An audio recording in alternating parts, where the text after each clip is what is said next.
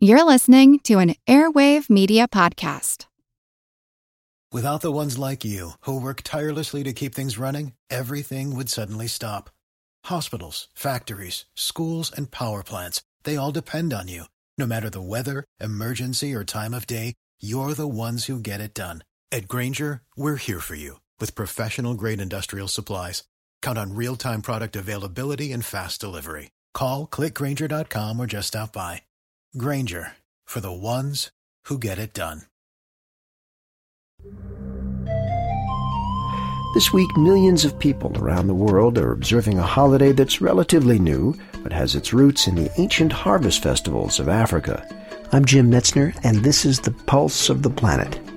We're listening to the sounds of drumming at a celebration of Kwanzaa, a holiday that began in the United States in 1966. It's a celebration of African-American family, community, and culture, a non-religious holiday that takes its name from the Swahili phrase Matunda ya Kwanzaa, which means first fruits. Each day of Kwanzaa is devoted to one of 7 guiding principles known as Nguzo Saba. Umoja is unity. Kujichagulia is self-determination.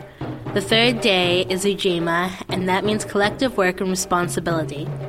The fourth day is Ujama, and that means cooperative economics.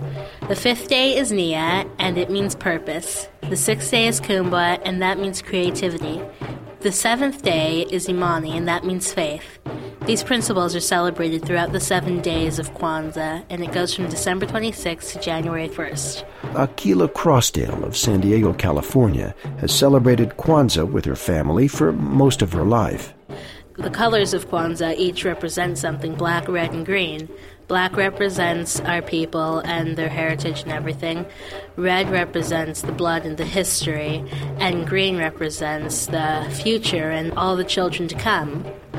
While certain customs are universal, families and communities are encouraged to develop their own Kwanzaa traditions.